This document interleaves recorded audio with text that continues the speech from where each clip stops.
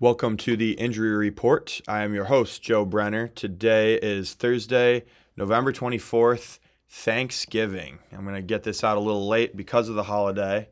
And to start things off, we are going to preview the game with my friend, one of my most loyal friends, who has such an infectious laugh.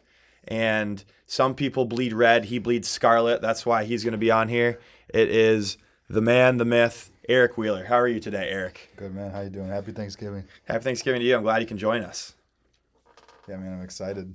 All right, to kick things off here, what do you think are some of your factors for each team to maybe get a shot at taking this thing home? I want to just start out by saying that this game is going to be – I hope it lives up to what the hype is, because we could be looking at the new game of the century. You know what I mean? It's compared to the 2006 Ohio State-Michigan game. I think the biggest storyline right now is Corum. You know, if Blake Corum can go, if he can't go, and the other question after that is Blake Corum at 80% good enough to beat Ohio State? Because I know Blake Corum at 100% is, but what does he look like at 80, 75%, you know, just because obviously if he does play, he's not going to be fully healthy. I agree. And so I've been looking into his injury a little bit. That's a great segue for me. Thank you. He appears to have had something to do with his knee. He re-entered the game, which if they thought anything was structurally damaged last week, they would have not let him do that.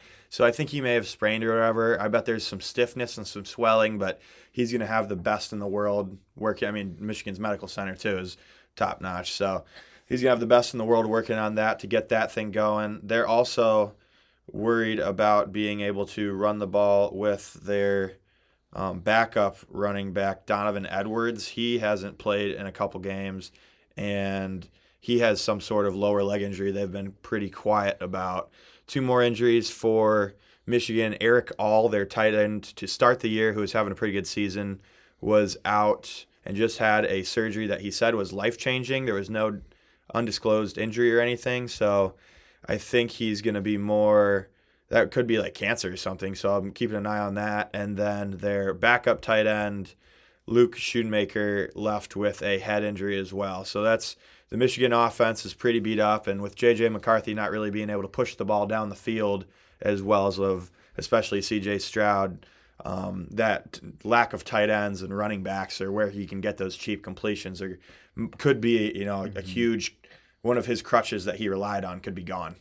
Huge game coming for the linebackers of Ohio State this weekend. Because if you can't stop those running back and tight end routes, because honestly, I think Michigan's biggest weakness on offense is their wide receivers. Like, they have drops, they don't create much separation. That's why I'm not meaning to throw JJ a bone, but his receivers aren't good at separation. And college football usually doesn't work out the best, But yeah, in college football, if you can't get 5 yards of separation, you're not doing the right thing. Yeah.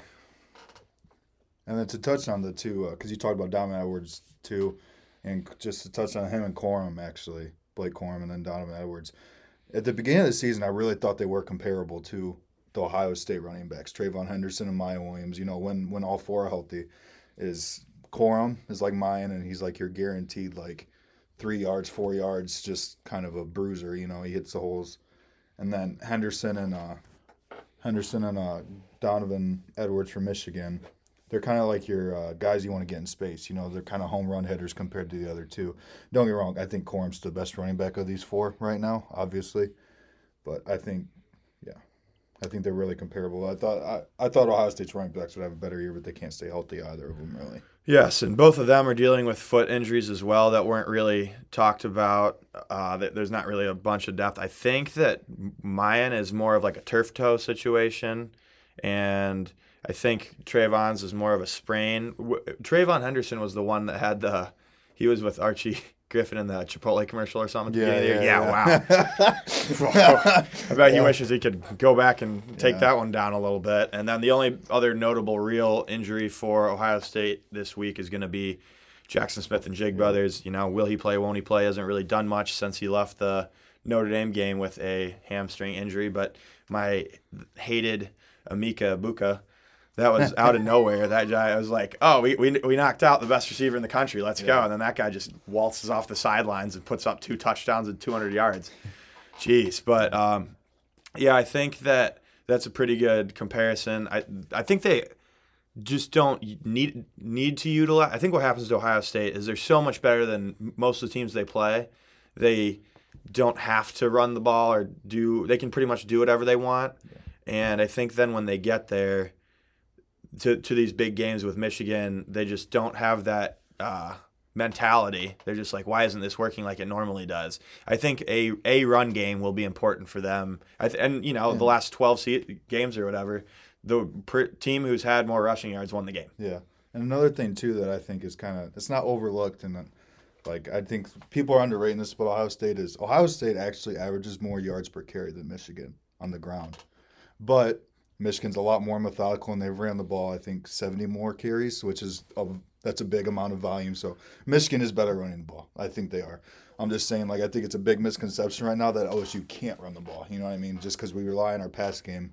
I think they can. I just don't think they do. Yeah. They just choose not to. They just seem to, try to. And of course, this is another thing I think might happen is I played with a receiver who got some looks for the Chiefs in college. And when you see someone who's that much better than everybody else on the field, you're like, why can't we just give this guy the ball every single play? And can you imagine what Marvin Harrison Jr. does in practice every day? Yeah. He probably does stuff every week. They're like, holy crap, that is unreal. And then they just like, why don't we do this all the time? And it just doesn't work like that, unfortunately, in games. So I think it might be too easy to fall in love with the talent and the skill they have on the outside and forget that, like, oh, we can just get 7 yards at a time if we just run the ball too. Something, too, I think both defenses are going to play, since you brought up the receiver play.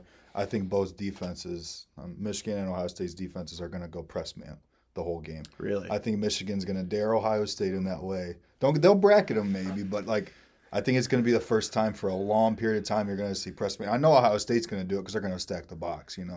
It's just I could see Michigan rolling out there and press man for at least until the big play happens. You know what I mean? To try, because that's what they did last year, and now I think that they think it's just tougher. I would be surprised just because that is the one thing Michigan did differently last year, because they had that same defensive coordinator for 5 years in a row, and they had all the talent. They did the same thing where we're playing the Sisters of the Poor in Purdue, and we're playing Illinois. We can lock down those guys on the outside all day, and then they try to do the same thing, and they just didn't realize the next level of athlete that Ohio State has had consistently at receiver. So I would be surprised if they tried that. I think it would be foolish, just because I think that is I'd want Ohio State to run the ball, not because I don't think they can, just because I have that big play, right? Like you said, I think that, and if I'm going to give my prediction right now, I think Ohio State wins because they have one play a half pretty consistently that is just a big play touchdown. And if you can do that consistently, that's what the Dolphins are doing right now. That one touchdown a half is when you're scoring 14 points cheaply, that could be the difference in a game very easily, especially a game that's supposed to be this close. Yeah, and Michigan doesn't really play a style of football that's going to keep a big lead if they get a big lead, because they're so methodical running the ball, man. They're so precise. The holes, that's why Corum's kind of fun to watch, because the holes he takes, he just kind of he's so small and bendy, dude. He just kind of gets through them. Their offensive line's good, but I think Corum's making them look a lot better than what they actually are. But I don't know, man. I'm so excited for this game. Do you have a prediction? Game. I think Ohio State wins, just like you said. I don't think Michigan can handle the big playability over and over again. I told you before, though, I don't think any team can really pull away quickly. I don't think any team can kill each other. But Michigan's worse at the catch-up game than we are, I think, if they got to that. Right now the line is 8 on Barstool. I think that if you take I think whoever scores first is going to be huge, because I think if Ohio State goes up 10, like I've said, C.J. Stroud is better with the lead, and nobody's going to catch Ohio State with a 10-point lead. You spot them 10 points, no way. Michigan, if they get up 10, you might not see the ball for the rest of the half. Yeah, Exactly. So I think if you can get up early, I think that that team and put the other team, either quarterback, I think, in panic mode is not good. Yeah. I think if you force J.J. McCarthy to be the offense for Michigan, that is what Ohio State wants. And I think if you can just make C.J. Stroud uncomfortable, that's what Michigan wants. Not that, I mean, you don't want the ball necessarily to be in his hands if you're Michigan, but you do want him to not be feeling his best because he is a very volatile player in that sense. And then last week I saw that too with because just with JJ, like the last drive for Michigan against Illinois last week, Michigan tried to throw the ball and it was like it didn't make much sense to me because I think they're already on like the 35-yard line, but they threw it like 4 or 5 times that drive and dude they were not good looks. And like if you try to force that against Ohio State, our DBs are just better than Illinois, and I feel like we can make a play on that. And two of the balls got swatted at the line and probably would have been picked off if the defensive lineman didn't swat them, So that was I don't have much hope in there in Michigan's pass game, especially. And it was weird too because they started out so hot. JJ McCarthy was, I think, the first 5 or 6 weeks he was the first in the nation in completion percentage. Again, now just I think a lot of the times it's just who you're playing makes a difference. absolutely. It's easy to score against Colorado. Who was that? They beat up on first game of the year or something like that. Got Colorado State. So this game will obviously have playoff implications considering they are both in the playoff right now. If the playoff happened tomorrow, they'd be 2-3. What do you think? Do you think both teams? What are obviously the winners in no matter what? Do you think that if either team gets blown out, that ends their chances or no? Yes, I believe so. Just because they're both such a jump for each other compared to what they played this year, that this game is going to imply everything for the rest of the season. Especially like in a close game, I think both could get in if Michigan loses in a close game. If Ohio State loses in a close game, I don't think they'll get the nod just because like you were at home and everything like that. You know what I mean? But I think Ohio State's resume is better because of that Notre Dame win at home. And if Notre Dame knocks off USC as well, that would help a lot. Then, Notre Dame will have potentially beat 2 conference champions and lost to Ohio State. So that could be really helpful for them. So I'm more inclined to think that Michigan needs to win and Ohio State wants to win. I gotcha. I also think that Michigan or Ohio State won't lose 2 years in a row, especially at home. No, and I didn't realize until I saw this on, I think it was Twitter today, this is Michigan's first game in the shoe since 2018. Right, because they skipped the COVID year. So Dwayne Haskins was the last time they played in Ohio State. Wow. And I think, man, I'm so excited for this game. Yeah. It's going to be, I hope it's as good as it's getting hyped up to be.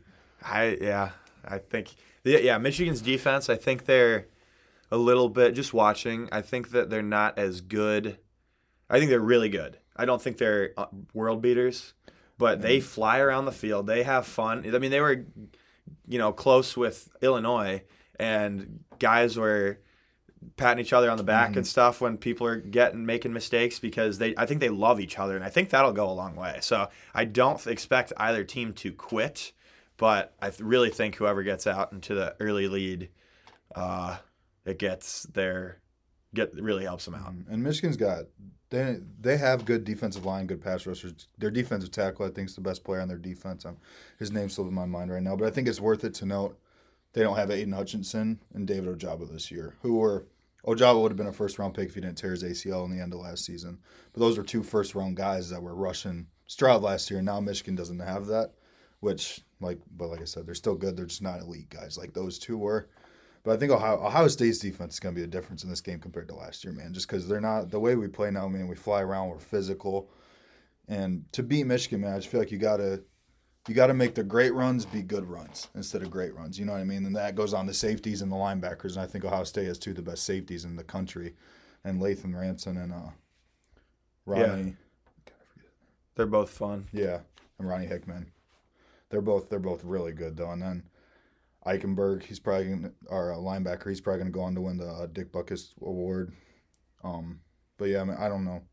Our defense looks really, really, really good. This is one of the best defense I've watched for Ohio State in a while. I think they're going to be the difference in the game more than the offense because the offense will do what I expect them to. I think last year the defense didn't really do. they just got bullied, and I don't think that's going to happen again.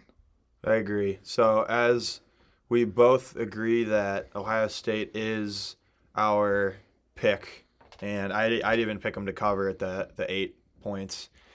I think the at home is huge.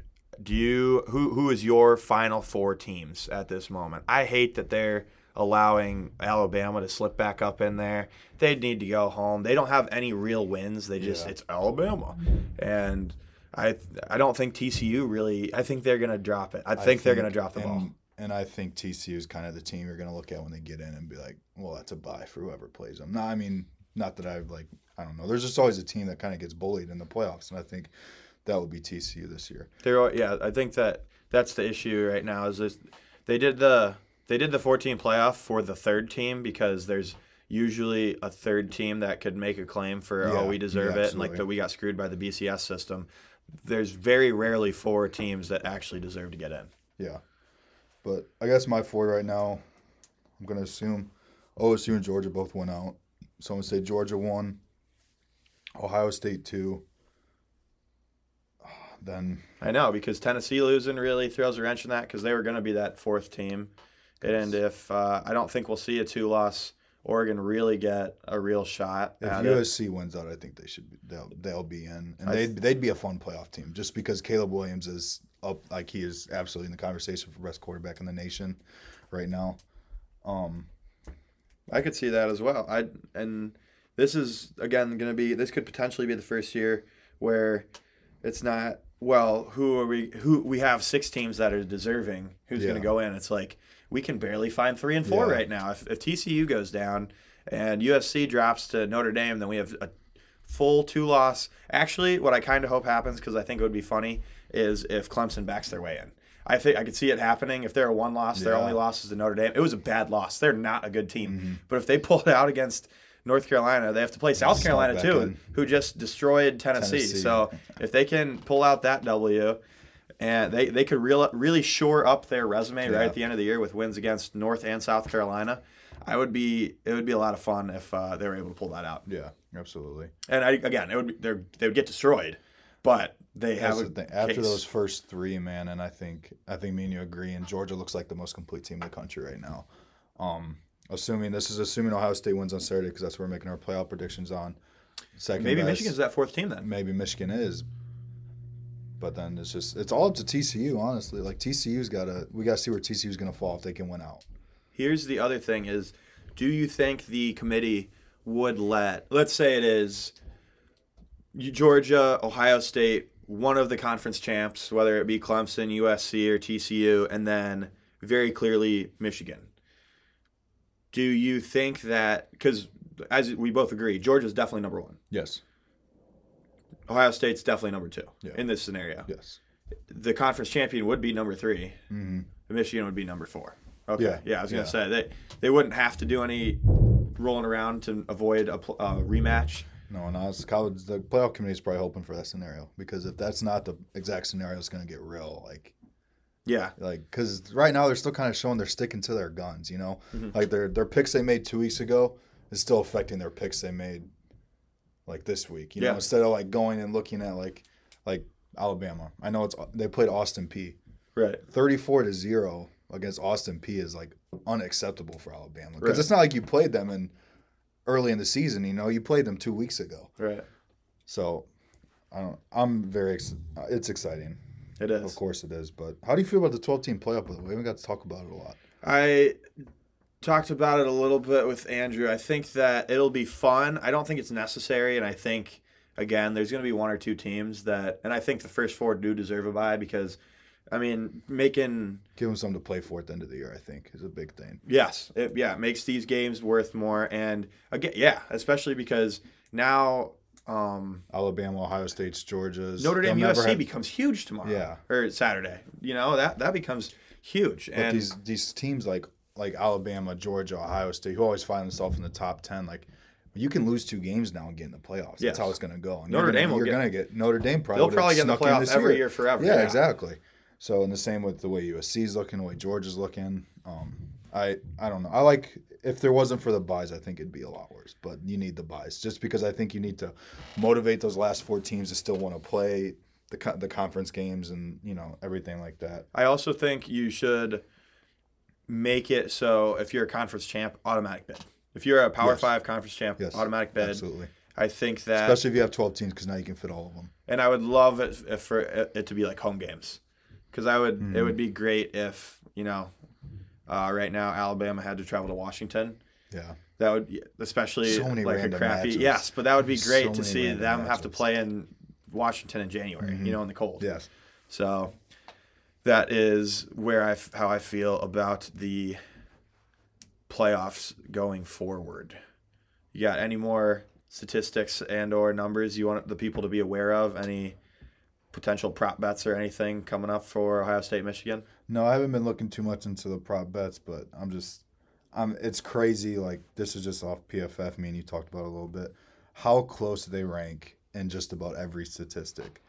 And I'm just really excited for this game. This is the most I've been excited for a game, I think, in a long, especially Michigan, Ohio State wise. Like, I was excited last year, but man, Sound like, yeah. I mean, I was excited about Ohio State, Notre Dame this year, but that didn't go my way. Speaking of that, so we're going to do, I am more of a CJ Stroud skeptic, and you are more of a believer on his behalf. So what we are going to do is here are my terms for it. I think that since Notre Dame and Ohio State play each other again next year, the loser of our bet, I'm going to give you 3 prop bets for CJ Stroud. okay. And you get to go over-under on all of them. Okay. Okay, so if you win 2 out of 3, you win. If you win 1 out of 3 or less, obviously you lose. So if I win, you have to wear a Notre Dame shirt underneath. You can wear it underneath your jersey, but it has to be the closest thing to your heart on the day of the game and vice versa. Okay? Deal. All right. Shake on it. We're Shake on shaking. it. All right. So we are going to go with 275 yards, 3 touchdowns, and a 68 completion percentage. 68.0. So if he's 60, there's 7.9, no dice. So those are my. Oh, actually, I'm also going. We'll do 3 out of 5 because I'm also going to add. You can pick the winner for one of them, and then I'll just get the other one. And then I also want to do 12 rush yards. So those are my lines. So was that 4 then you just picked, or was that 4 and the winner of the game. Okay, so if you obviously choose, I'll take Ohio State. okay, so you got obviously. Ohio State. So over under 275 rush yards, or I mean pass yards. Pass yards. What 275? Yeah. I'm gonna go under on the yards. Okay. 3 touchdowns Over. and 3. Okay, we'll do. I'll say 2.5 touchdowns. So that way it's Okay, not. I'll go over then. Okay. Still. And then 12 rush yards. I'll go over. Oh wait, we got to break out the And then wheels. did I don't you think do he's had. completion percentage? Oh yeah. It's over under 68.0. So it'll be 60. Okay, we'll go 68.01. So that way, or 79.99 or something. So that way, if you 80 is the high, or 68 is high, and 67 is the low. Okay. I'm gonna take the over on that too, just because I know he's number 1 in the nation in Yes. passer rating right now. Or Yeah. completion percentage, not passer rating, completion percentage. He has had Yeah, good numbers. So I'm going over, under on the yards, and then obviously taking Ohio State. All right. So over on everything except for the passing yards. All right. Well, thank you for joining me. Thank you for taking time out of your Thanksgiving. It's great to see you. And I'm sure we will be keeping touch throughout the game. Absolutely. Go Bucks.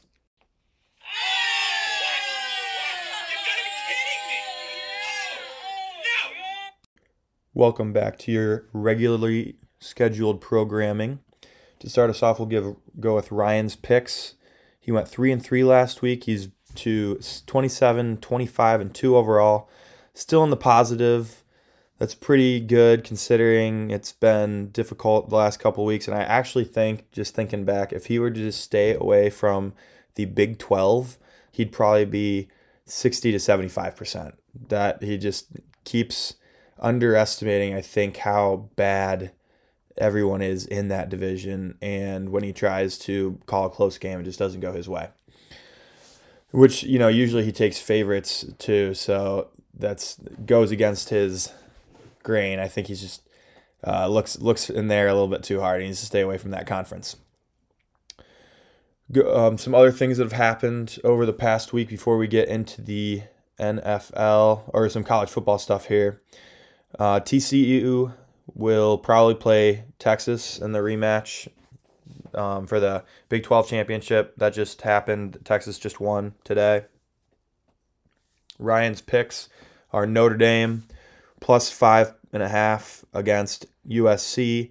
It's a ballsy pick. I think you're expecting a low-scoring game. If you think that it's going to be USC, then you think it's going to be, or if you think it's going to be Notre Dame, you think it's going to be low-scoring, because Notre Dame is not usually capable of putting up a ton of points that aren't coming off of turnovers.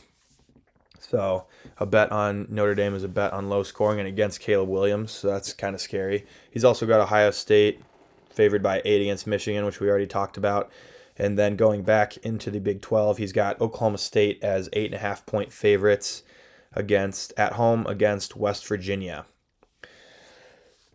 Going to some other things, we have Von Miller barely missed an ACL. It looked like a classic ACL injury, and he was carted off the field in their Thanksgiving game. He is one of the players who could have been in 3 different teams in the Super Bowl. I think he would be the first one to do it. So the fact that he missed his ACL means maybe he could be back for the playoffs, depending on whether there's structural damages in there. But that ACL is kind of the big thing that if it's holding things together, he should be good to go. Hendon Hooker also tore his ACL. I don't know if that was brought up before, but that kind of takes Tennessee out of the running for a potential playoff spot. Neymar for Brazil in the World Cup is out with a high ankle sprain. He'll probably be out until the knockout stage. Remember, the low ankle sprain is a ligament in the foot area, and then high ankle sprain is that ligament kind of in between your tibia and fibula, and that is what he most likely damaged. The same is true of Germany's Timo Werner, who tore his syndesmosis, that ligament between the fibula and tibia, and he'll most likely have to have surgery involving those screws that we talked about last week that hold that together while it heals. France is going to be down Benzema, who has an undisclosed quad injury. He just won the best player in the world, the Golden Boot or something. And then Paul Pogba, who is rehabbing a knee injury from earlier in the summer. So they're pretty beat up squad in general, and they're missing 2 big names in their attempt to repeat. Sadio Mane from Senegal is also out with an injury to the head of his fibula. That's usually a crush injury or like an impact injury, but the peroneal nerve wraps around there, and that provides sensation and motor movement to the front and side of the leg, as well as some of the foot muscles. So that is a potential for why he was out, because it's not just a structural damage, it's also that neuro injury as well. Moving on to the NFL, Chicago traveled. I'm not going to do the Thanksgiving games because they're already past us, and I touched on the big injury was the Von Miller injury from that. Chicago heads to New York to take on the Jets, where guard Lucas Patrick is out with a toe injury for the rest of the season, most likely a fracture that they just need to realign and make sure it heals properly, because those guys put a lot of stress and weight on those feet. You don't want anything to come back out of whack and be any lingering for his future. And also for the Bears, Justin Fields is questionable with a shoulder injury. I think a lot of Bears fans and people are thinking, why not save him? He's so young. Let's not force anything. Let's take the opportunity to get a better draft pick. And I kind of agree with that. If he has anything wrong with him, he should be held out.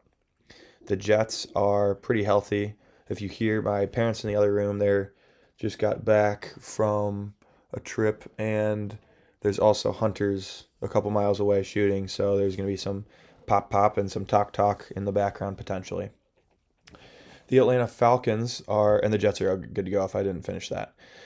The Atlanta Falcons head to the nation's capital, where Kyle Pitts will miss the probably remainder of the season with a torn MCL, so he probably ruptured it pretty good. And they're also without their defensive tackle, Taquan Graham, who had the same injury. So 2 MCLs in the last week for Atlanta. And remember, most of the MCLs that we've seen have not required surgery if that's the only thing, because it's one of the few knee ligaments that gets pretty good blood flow and will be able to kind of heal, not all the way, but strengthen on its own. It doesn't really go back to as strong or as tight, maybe. It'll be loosened forever, but without surgery. But it will strengthen itself a little bit. So those are the two guys that I guess have done it bad enough that they're going to need actual surgical treatment for that. And Washington is pretty healthy. Denver and Carolina play in a game that will hopefully be left out of the public sphere. It's just going to be a gross game. KJ Hamler and Jerry Jeudy are both out for the already struggling Denver offense without Melvin Gordon as well, who they just cut. So it's going to be Russ and nobody else. He's losing his ingredients to cook. And Carolina is banged up a little bit, but they're just bad. So that's a game that hopefully nobody has to subject themselves to. Houston and Miami are both pretty healthy, and Houston is at Miami. I think that should be a pretty good time for Miami to continue to grow their lead in the AFC East. Tampa Bay and Cleveland are playing in Cleveland, where Leonard Fournette will probably not play. He might be out with a hip injury, making Rachaad White a pretty good option for those of you who are looking to pick someone up in fantasy if he's not already taken. And then guard Luke Goedeke is still out with a foot injury for Tampa Bay as well. Cornerback Greg Newsome is going to be out for Cleveland with a concussion, and they'll also lose Ethan Poachik, their center, with a knee injury, and he's going to be replaced by Greg Manx. Now, one of the things that we were talking about, one of my buddies asked me, or Eric did actually, after we were talking about Ohio State and Michigan, he was talking about those neck things that I think I've talked about them on here, but if not, I'll just go over it again. They're little necklaces that guys are wearing in football. A lot of college guys have been wearing them, and you've seen them a little bit in the pros too. Dalton Schultz for the Cowboys, the tight end, was wearing it. They go around and they just put, like, I think it's like 2 or 7 pounds, something like that, pounds of pressure on your jugular veins. And all that does is keeps more fluid in your head. So your jugular veins drain your blood and from your head, and more pressure is more resistance against that, and it takes your body a little bit of time to compensate for that. So it'll cause a little bit of a backlogging into your head, and that little extra fluid in there can prevent, it'll just act as a little force against concussion, because the more fluid is in there, the more force it would take for your brain to slide around in there. And not only would it be for the first impact, the coup, so if like you slam your head backwards against the ground, your brain might still impact the back of your head, but then the ricochet off the contra coup, where it then comes back to the front of the head, that would be even more limited. So I've heard only good things about the efficacy of them. I don't know what they feel like or anything, but it's one of those things where if it is cheap enough and doesn't cause any adverse effects, and even if it doesn't really do anything good, like the the balance bands that people used to wear on their wrists and stuff, if it makes you feel better and it can do anything positively, then I think it's worth it, especially when we're talking about concussions. Cincinnati heads to Tennessee, where we have the revenge game for Tennessee to try and beat Cincinnati, who they lost to in the playoffs last year as the 1 seed. Joe Mixon will be out with a concussion, but Perrine has been pretty similar in their offense, not really losing much there. And then Jamar Chase might even come back this week for the big game for both of those squads. And then Baltimore, who's only a game up on Cincinnati in the AFC North, plays Jacksonville in Jacksonville. Wide receiver Devin Duvernay and Demarcus Robinson are both battling a hammy or hammy and hip injuries respectively. And Gus Edwards has a hammy and knee, and Isaiah Likely an ankle. So all those guys are questionable. I think they might not use Gus Edwards. He's been not very prominent out there. And then Isaiah Likely, they've really been relying on, but I think it's more the position of tight end in that offense is just a useful thing, and they have Andrews back as far as I know. So that would be not really need to push him all that much. And then the Jaguars might even get Clavon Chasen back, who will play. Oh, Ronnie Stanley is out for Baltimore as well. So he's their offensive tackle, and the Jaguars might get Clavon Chasen, their rushing linebacker, to assist Trayvon Walker in that type of, they're going head to head, so that'll be nice to have him back against a backup tackle. The Chargers are going to Arizona, where we have another AFC West versus NFC West. And again, I started off at the beginning of the year saying that this was going to be the two conferences I was looking forward to watching the most. And now they are kind of just falling apart with really just the Seahawks aren't all that fun to watch, but they're the best team in the West, NFC. The Niners are fun to watch, and the Chiefs. So it's really just the Niners and the Chiefs. And they already played this year, so I don't know if that inter-squad scrimmage matchup will really be worth monitoring as much going forward. Marquise Brown for the Cardinals is expected to come back from a foot injury, as is Kyler Murray from his hamstring injury, so both those guys will probably see the field. Rondale Moore did not practice with a groin pain Thursday, and Mike Williams is still out for the Chargers. Moving on to Las Vegas and Seattle, another NFC AFC West matchup. Both of those teams, no new injuries there. I like Seattle to keep things rolling. Vegas is always going to be a scrappy team, and I hope Devontae Adams continues to get me fantasy points, but I think that they have kind of given up on this season. The Rams are headed to Kansas City, another NFC AFC West matchup, where center Brian Allen is going to be out for the Rams with a thumb injury, and they're not good offensively as it is, so that'll hurt their pass protection and their quarterback, who's been hurt off and on all year, and their running game, which has been non-existent. Kansas City, who's been playing pretty well the last 3 years or so, is going to lose Kadarius Toney, who immediately made an impact, but it will be out with a hamstring injury, and Clyde Edwards-Helaire is on the IR with an ankle injury. New Orleans heads to San Francisco to talk about the last team of the NFC West. Landry, Ingram, and Mike Thomas are all contemplating playing for New Orleans, but the rest of the team looks good to go, and San Francisco doesn't have any new for sure injuries either.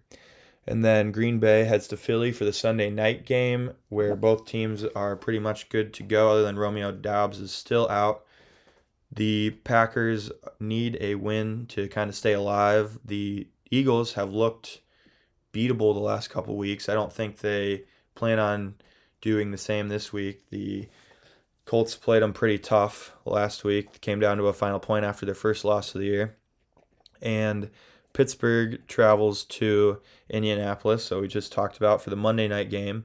Two gritty teams. Both of them have a couple guys questionable, but no real injuries, and looking to repeat gritty performances. They both lost last week, where Pittsburgh lost a close one to Cincinnati, and Indianapolis lost a close one to Philly, as we said. I think that the better team is probably Pittsburgh in this scenario, and I'd like to see Kenny Pickett kind of develop against this Indianapolis defense a little bit, maybe put the ball a little bit more in his hands. So that wraps up our quick holiday review of the NFL games, and then our injured versus recovered. We have injured the entire Miami Heat, as last week Jimmy Butler, Tyler Hero, Victor Oladipo, and Gabe Vincent were all out for the Cavs game I went to the other day, which is kind of a bummer. It's still cool to see the Heat in person. That was my first time, but my brother actually went to a game when the Big Three was there, and Bosh, Wade, and James were all out for that game as well. So it is a bummer when you go to see your team if they're not in your city and none of those your guys are playing. But that's, I guess, how the cookie crumbles sometimes, and they got their butts kicked anyway. The Cavs actually looked really good. I'm really impressed with Darius Garland.